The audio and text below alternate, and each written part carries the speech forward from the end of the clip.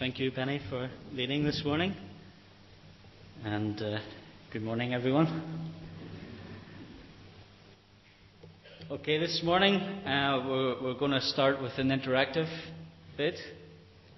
I don't know if you've ever watched Have I Got News For You, but at the end of that programme, they have a final round where they show 4 pictures, and it's basically an odd one out round. 3 of the pictures have some sort of obscure connection, and 1 is unconnected with the rest, and they have to identify not only which is the odd one out, but what the connection is between the other 3.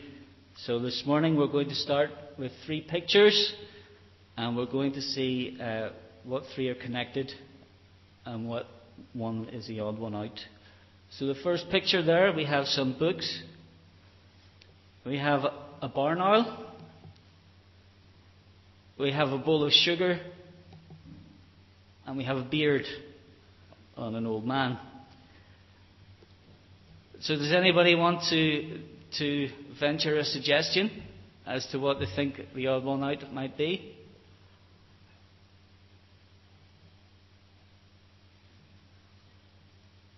Sugar? Why sugar? The others are connected with wisdom. You didn't need my clue. Where can wisdom be found? And yes, traditionally, books, owls, and beards are connected with wisdom. Now, according to tradition, that would be the right answer. But in this case, I think tradition is wrong. How many of us would go to an owl for pastoral counselling? I don't think anyone would seriously consider that. Bowls of sugar are not traditionally associated with wisdom. But when I was in Donegal, in a cafe, I was quite shocked to find that a bowl of sugar is a place where some good wisdom can be found. When I was doing my lectures on Proverbs, I was looking for Proverbs from Ireland and was unable to find any decent ones on the internet. So I was quite pleased to find that there was a bowl full of sugar full of good Irish wisdom. A raggy colt often made a handsome horse. These are some of my favourites. Good men can often be found wearing worn breeches. The quiet cat also drinks milk. And the world can't make a racehorse out of a donkey. I think we all enjoy those proverbs, and they all are thought-provoking. Here's a German proverb. A country can be judged by the quality of its proverbs, and going by the quality of those proverbs, we're very fortunate to live in Ireland.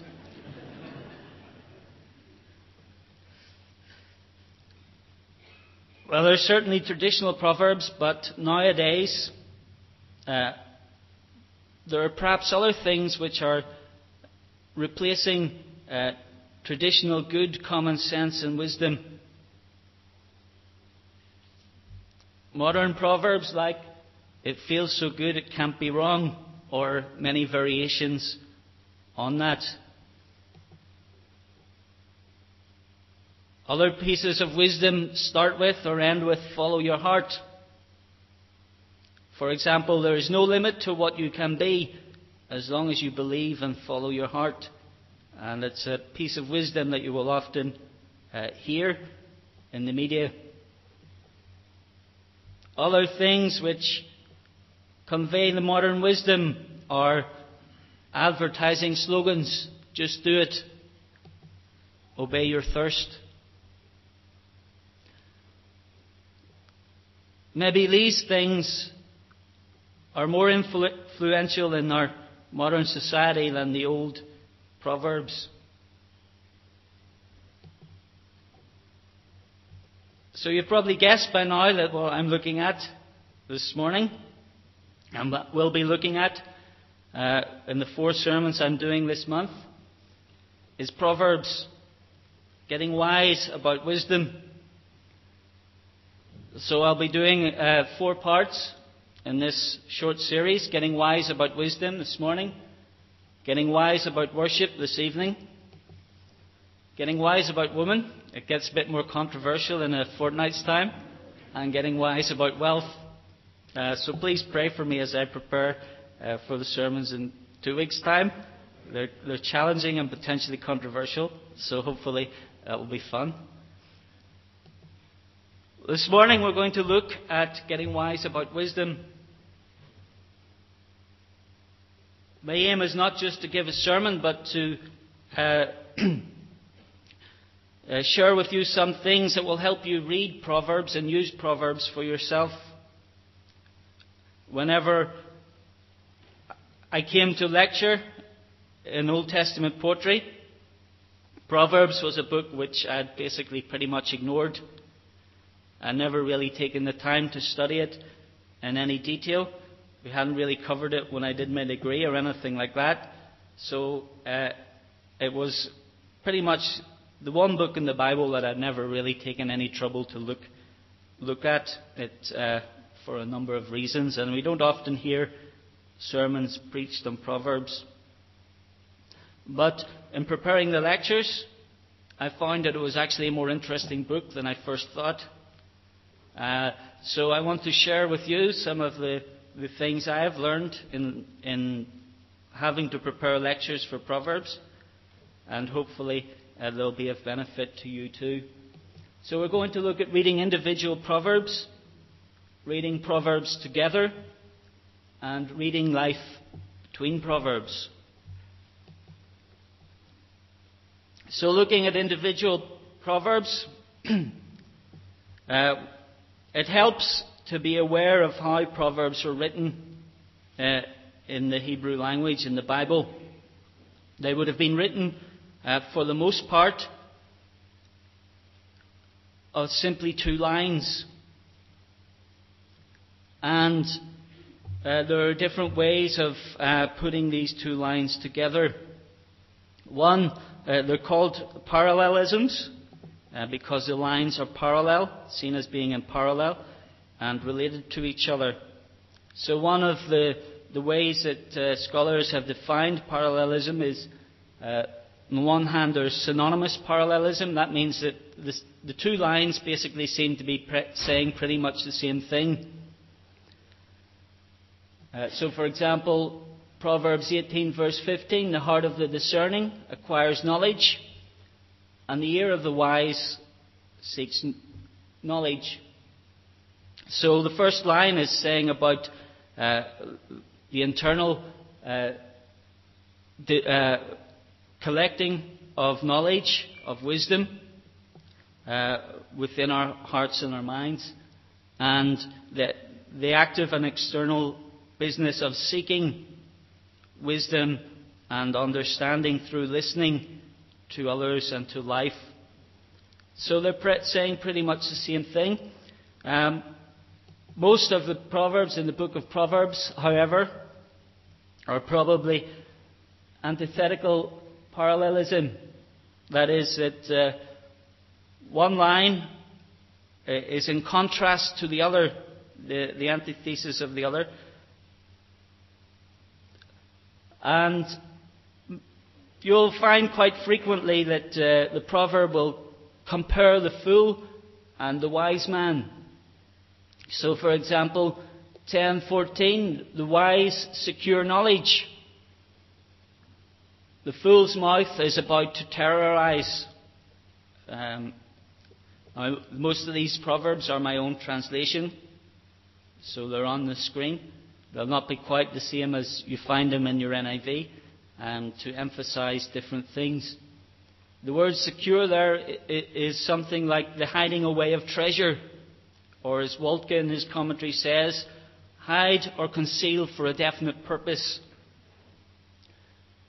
And this is contrasted to the way that the fool lives. His mouth is about to terrorize. Instead of storing up knowledge, he just lets everything spew out. As Waltke says, he is about to explode. the fool is unpredictable, and quite the contrast to the wise. Another example of this parallelism is 12:15. The fool's way is right as he sees it, or right in his own eyes. But he who heeds counsel is wise. So it's the contrast between the fool who thinks that whatever he has in his head is right, and the wise who will listen to the advice of others. Between those who are self-sufficient and self-dependent and those who are prepared to learn. Not every parallelism fits within these two categories. So, for example, 15 verse 12, the mocker has no love for correction. He will not go to the wise. So the second one simply follows from the first. The mocker doesn't want to be disciplined. He doesn't want to be told what he can or can't do. So he won't go to a wise person to get advice. So when we're reading Proverbs, the main thing we need to bear in mind is that we're thinking about the relationship between the two lines. And in doing so, that will illuminate something of the wisdom that is contained within the proverb. And we should be careful not to simplify. It's not always exactly the opposite or exactly the same. There are little differences which make us think those are the things that really carry the meaning for the Proverbs. Now we're going to be looking at quite a few more Proverbs, but we want to think about not simply reading them on their own, but reading them together. The organization of the Proverbs in the book, as we find it in the Bible, makes it appear as though it is just a general collection of a whole lot of sayings which are basically put down together with no order, just completely random in the way that they're collected. So we can just dip into the book and dig out our gems of wisdom. But I don't think that's quite the way that the book of Proverbs works. And often I think the consequence of that is that we can pick our favourite proverbs that we think are good and ignore the rest. But we need to be aware that the Proverbs are in fact grouped by type or by theme in some places. Sometimes there seems that there's a loose connection between Proverbs that come together, but we must also be alert to more developed connections. The Proverbs interact with one another, even when they're not obviously ordered or deliberately arranged, even if they don't appear to be sequential. So we'll look at 20 verse 1. Wine is a mocker and beer a brother. Whoever is led astray by them is not wise. Now we might translate more literally that a mocker is wine. Roaring noise is strong drink. All led astray by them are not wise. So it's basically a proverb saying that it's good to avoid getting drunk. But if we look at it in context, we can gain a little more. Wine and strong drink is a common word pair in the Old Testament. They often appear together. And mocker is a common character in the book of Proverbs. And we find that in chapter 20, verse 1, this proverb follows quite closely on other proverbs which mention mocking and mockers. So we have 19:25. Flog a mocker, and the simple or unlearned will learn prudence. Rebuke a discerning man, and he will gain knowledge. So, discipline is an instrument of teaching, and a discerning man will actually learn from instances where he is rebuked. 19:28, a corrupt witness mocks at justice. The mouth of the wicked gulps down evil. So the mocker is corrupt. He does not have any time for what is right, and his mouth is full of evil. Then in 1929, penalties are prepared for mockers and beatings for the back of fools. Fools, people who mock at justice, mock at wisdom, are on the kind of course in life that will eventually lead to punishment. They'll commit criminal offences and receive the penalty. So following from this, we might expect, when we come to verse 20, that it's another proverb about a mocker, because in the Hebrew the first word is a mocker. So as you read through the Proverbs in the Hebrew, you come, it seems, to another proverb about this character who mocks. But there is a twist. The mocker is no longer the person, the character, but the mocker is wine.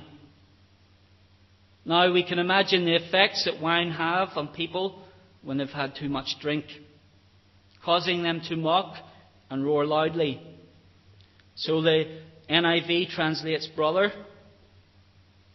understanding the aggression behind the words. So the words are quite aggressive, and in a sense the proverb does evoke this image of how people can behave when they're drunk. But the proverb is going further than that. It is saying that it is wine itself that mocks, that strong drink abuses and confuses those who use them. So in putting these proverbs together, it heightens the power of the unexpected imagery. The punchline, it's like a punchline which is sarcastic, and it is mocking in its simplicity. Another word here, led astray, is not so common in the book of Proverbs, but it follows closely from 1927, which says, "Stop listening to instruction, my son, and you will stray from the words of knowledge." So again, there is a connection between these proverbs. The son is encouraged to keep listening, or he will stray. And 21 says, "Let those who are led astray are those who are mocked by wine." As you see there, I've used an alternative translation, a roaring noise.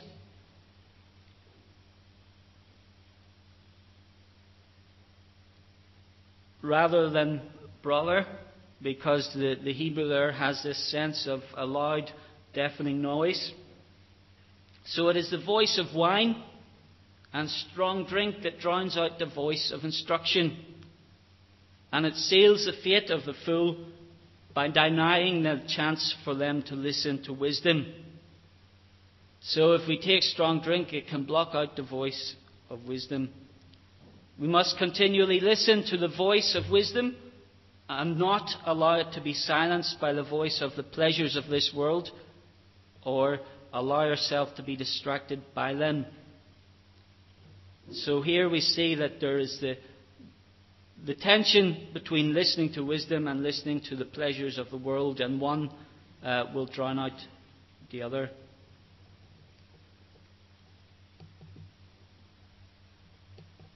We go on then to look at another sequence of Proverbs, focusing on the character of the fool.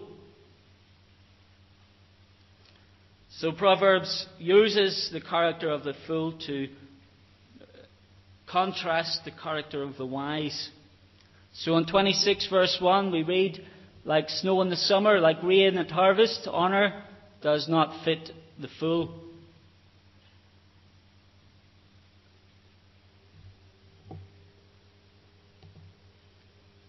Verse 2, the proverb is associated by a similar structure. As a bird flutters, as a sparrow flies, baseless slander will not settle. So there's a contrast between these two proverbs. In the first one, it is saying that honour quite clearly does not fit a fool, that it has no place on him, just as baseless slander has no place on those who are righteous. And if someone is righteous, if someone is good, then the slander will not stick. Likewise, honour will not be compatible with the fool. Then in 26 verse 3, whip the horse, bridle the donkey, beat the back of a fool. Again saying that punishment is the natural fate of fools. It fits them as a whip fits a horse, and a halter or a bridle fits a donkey. It's not honour that fools deserve, but punishment or discipline.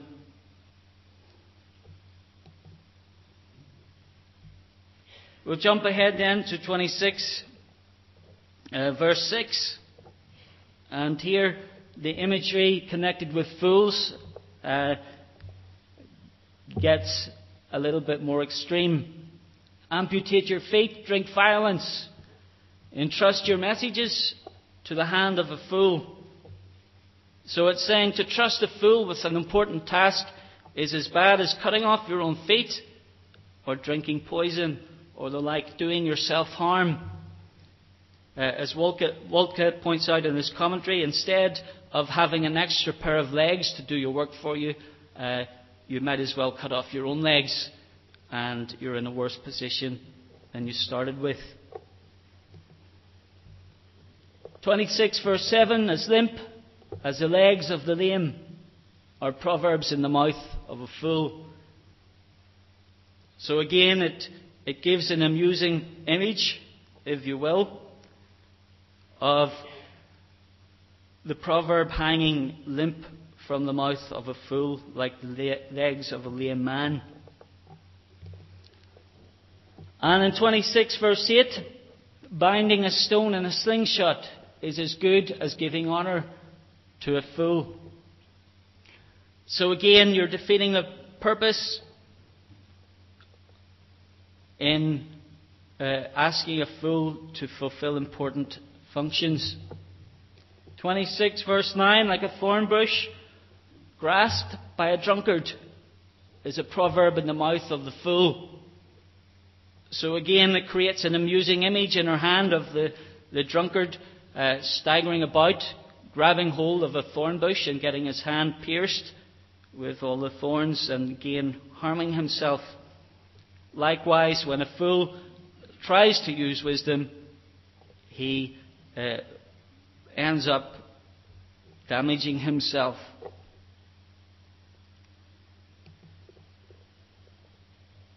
An archer shooting indiscriminately into the crowd is the one who hires a fool or just anyone passing by.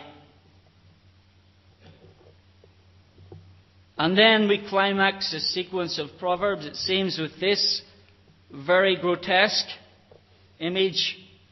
It's stomach-churningly graphic picture of the hopeless state of a fool.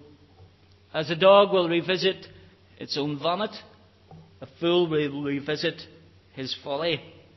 I don't know if you've ever seen a dog revisit its own vomit. It's quite a disgusting sight. The dog brings up the contents of its stomach for whatever reason, and then it can't leave it at that. It goes back, it has a bit of a sniff at its vomit, it maybe gives it a lick, and then it will wolf it down.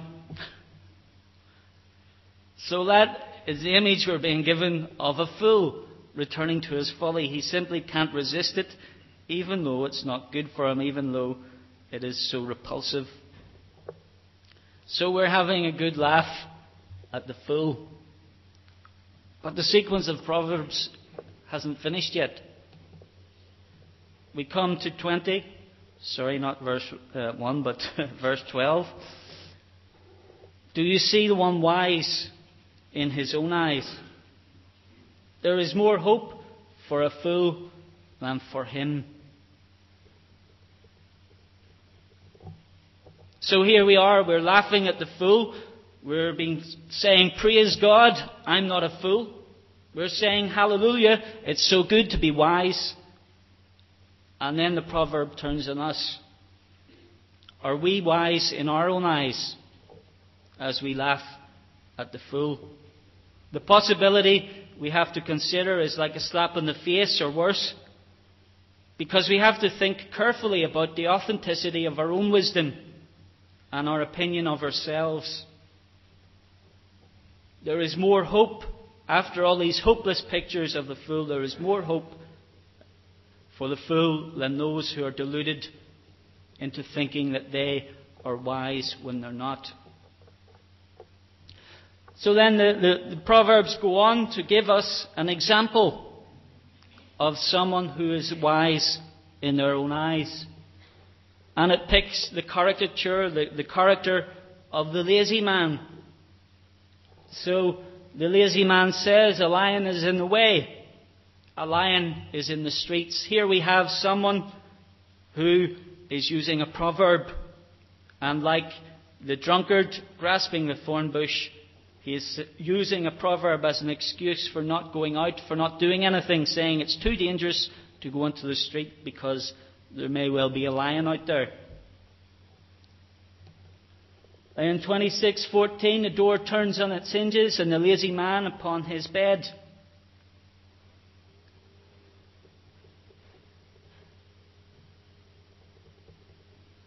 So here again we have a graphic picture of what the lazy man does instead of living the normal life. He lies on his bed and he does not move from it, only turning occasionally like a door that opens and closes but cannot leave the doorpost. The world and the experience of the lazy man is small and limited because of his refusal to leave the room and live. Robert Alter suggests that the image here is like a miniature story. In fact, at the sound of the door, the lazy man turns on his bed to see, not bothering even to rise and greet the person who is calling on him.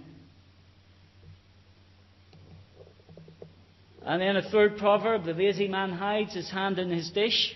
It wearies him to return it to his mouth. So the actions of this lazy man who thinks he is wise are so absurd that he can't even be bothered to feed himself. So having shown how absurd the words and actions of the lazy man are, we are now shown how absurd is his understanding of himself. The lazy man is wiser in his own eyes than 7 who return a well-judged answer. So he thinks he's 7 times wiser than the best.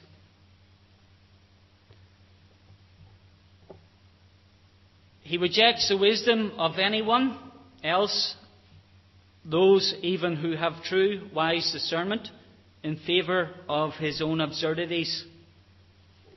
The man who cannot return his hand to his mouth to feed himself thinks that his excuses for doing nothing, disguised as proverbs about lions in the street, represent some greater insight and understanding than that can be given by the wise.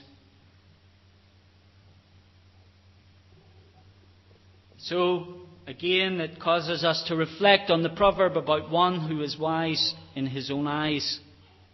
He thinks he knows wisdom, but his actions and his life say otherwise. We must be careful that the wisdom we choose to listen to and live by is not just reinforcing or excusing our folly.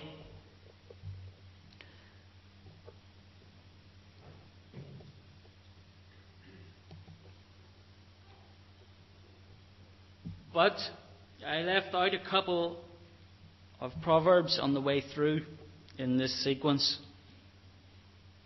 And so we come to our third point, reading life between Proverbs. Because in verses 4 and 5 of this sequence we read, "Do not answer a fool according to his folly, or you yourself may become like him." And then immediately following it, "Answer a fool according to his folly, or he will be wise in his own eyes." Now this pair of Proverbs has brought some criticism against the book, saying that it contradicts itself. But the person who compiled these Proverbs, I think, would have been quite aware of the apparent contradiction between them. He could easily have put them at opposite ends of the book to disguise the fact that they appeared to contradict one another in the hope that no one would notice. But instead they were put together. Why is this?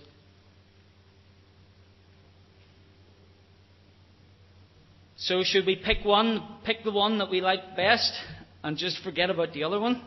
I don't think that's how it works.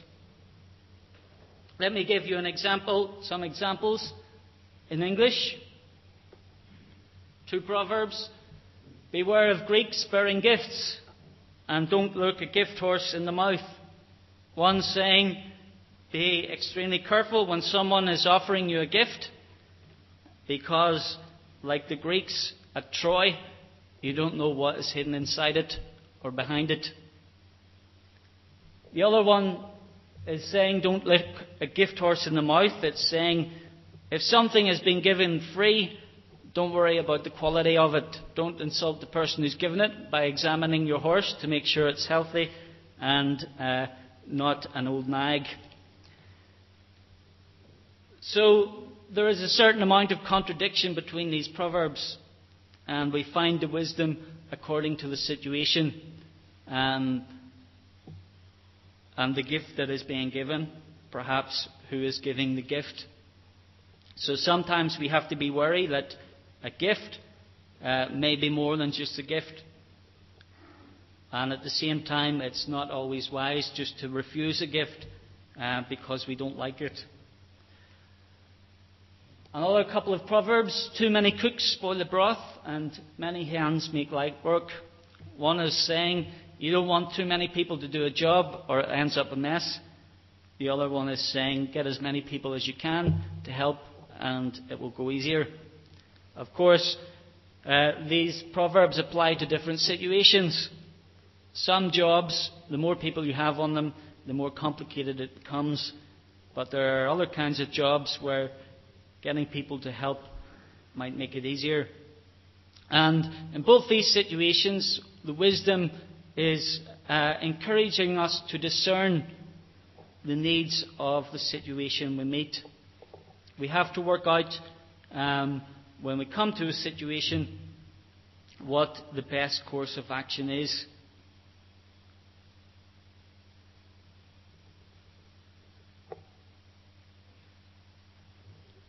So when the two proverbs, do not answer a fool according to his folly, or you will be like him yourself, and answer a fool according to his folly, or he will be wise in his own eyes, are included together, it presents for us something of a puzzle. It makes us think when we are confronted with a fool and his folly. In some situations it might be that answering the fool will draw you into his folly. In other situations it may be that the fool needs to be challenged and put down, or we run the risk of him persuading others with his folly. The wise will be able to discern what response is appropriate for which context. The proverbs slow us down to make us think about how we meet the challenges. We need to remember that fools can quote proverbs, but they don't know how to use them. The wise, however, are careful and consider things before they speak. It also shows that the wisdom of Proverbs is not absolute. That is, it's not true all the time, but is relative. It's true in the right context, or more true in a certain context when compared with something else. And no one expects each proverb to be absolute in its wisdom. So the suitability of individual proverbs needs to be assessed according to the situation and a balance achieved between the wisdom they express. In both these cases, the proverbs do not cease to be wise because they say opposite things. Both are true in the right context. William Matthews said, I don't even know who he is, but I like what he said about Proverbs. Proverbs should be sold in pairs, a single one being but half a truth. The wisdom of a proverb lies in being able to discern what proverbs apply in which context. So Proverbs aren't really for quoting at people. We can perhaps teach them to children to help them learn some wisdom, but when we go see someone at the side of the road with a broken down car and we can see that the car is in quite a mess, and we don't just shake our head and go, oh, stitching time saves 9. If you bothered to get your car fixed, you might not be in this situation. That's not really what the Proverbs are for, quoting at people like cliches. They are internalized principles and guidelines that aid conscientious reflection on where we are going in life and what we are doing with it, how we deal with other people, especially the complexities of life.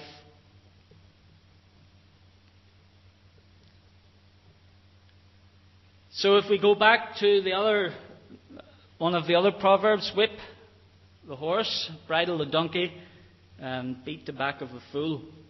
The whip is for the horse, the bridle for the donkey, and the rod for the back of the fool.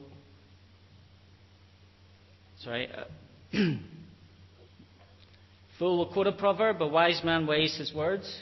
But we're going on to the donkey. And it's not often you get the chance to say in a sermon, don't be a donkey.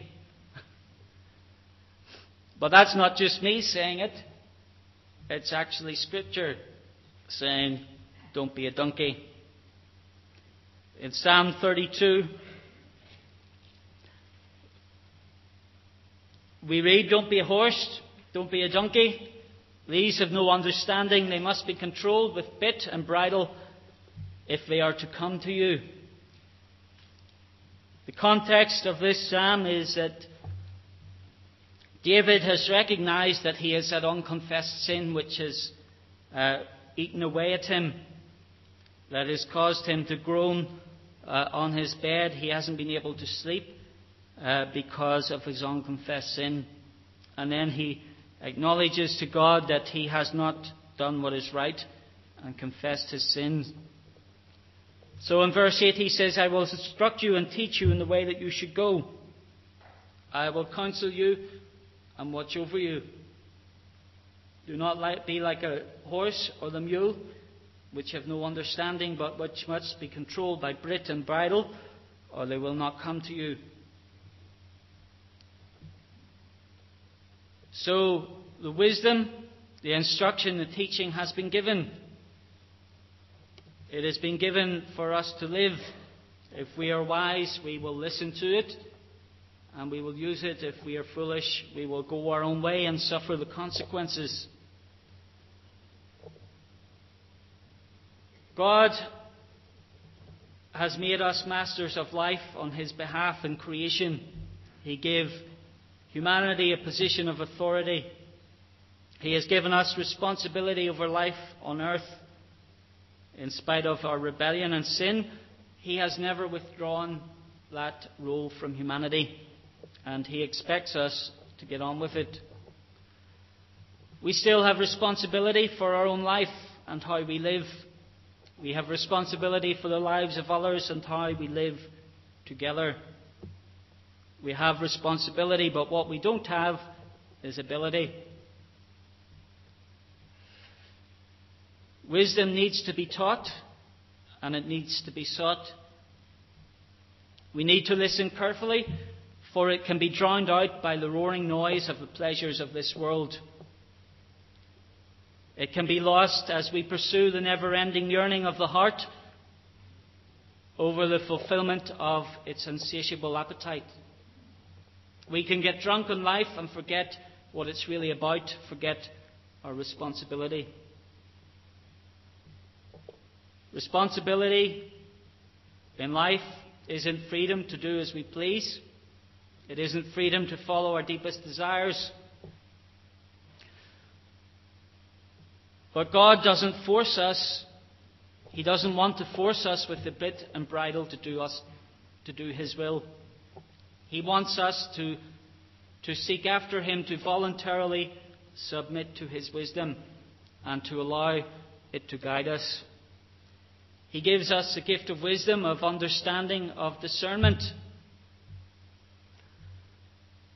So when we turn to God's Word, we won't necessarily find in it that it tells us what job we're to do. It won't tell us who we are to be friends with exactly by name. It won't tell us the person that we are to marry. But it gives us guidelines to the right kind of choices to make, the right kind of decisions. And we need to know that wisdom in its fullness so that we can allow it to guide us. At the same time, we must be careful not to overemphasize our own part. Just as we must be careful to deny it, not to deny it, or to deny the responsibility that God has given us. Wisdom leads us to seek the balance.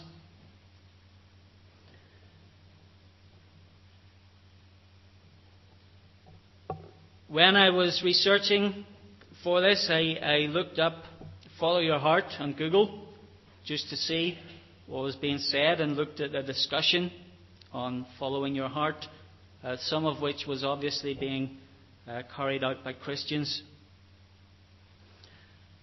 Some people were of the opinion that when you're a Christian, Jesus is in your heart, so if you're following your heart, then everything you do is okay. But we need to be careful that we're not just following our desires and thinking that will be all right, because God has given us wisdom so that we will think about the situations that we encounter, that we will apply wisdom to them, that we will use the discernment that God has given in order to understand and to know what the best choices are. Tonight we'll be looking at wisdom and how it begins with the fear of the Lord. So I can't say everything that I would possibly like to say this morning. So some of what I say could easily be taken out of context, perhaps. So tonight we're going to be looking at getting wise about worship, and how our wisdom relates to God and our attitude to God, our relationship with Him. But for this morning, I want us to think about this. Don't be a donkey, but use wisdom to find God's ways in life and to follow them. Going back to the bowl of sugar, the world can't make a racehorse out of a donkey. But we know that God can change us. A raggy colt often made a handsome horse. So we might not be as wise as we'd hope, but that doesn't mean that we can't become wiser. So hopefully we have some things to think about and reflect on. Hopefully that will give you some help in reading Proverbs and making it more interesting for you, so that you can go back, re-examine its wisdom, and think a bit more about how it is actually useful in our lives.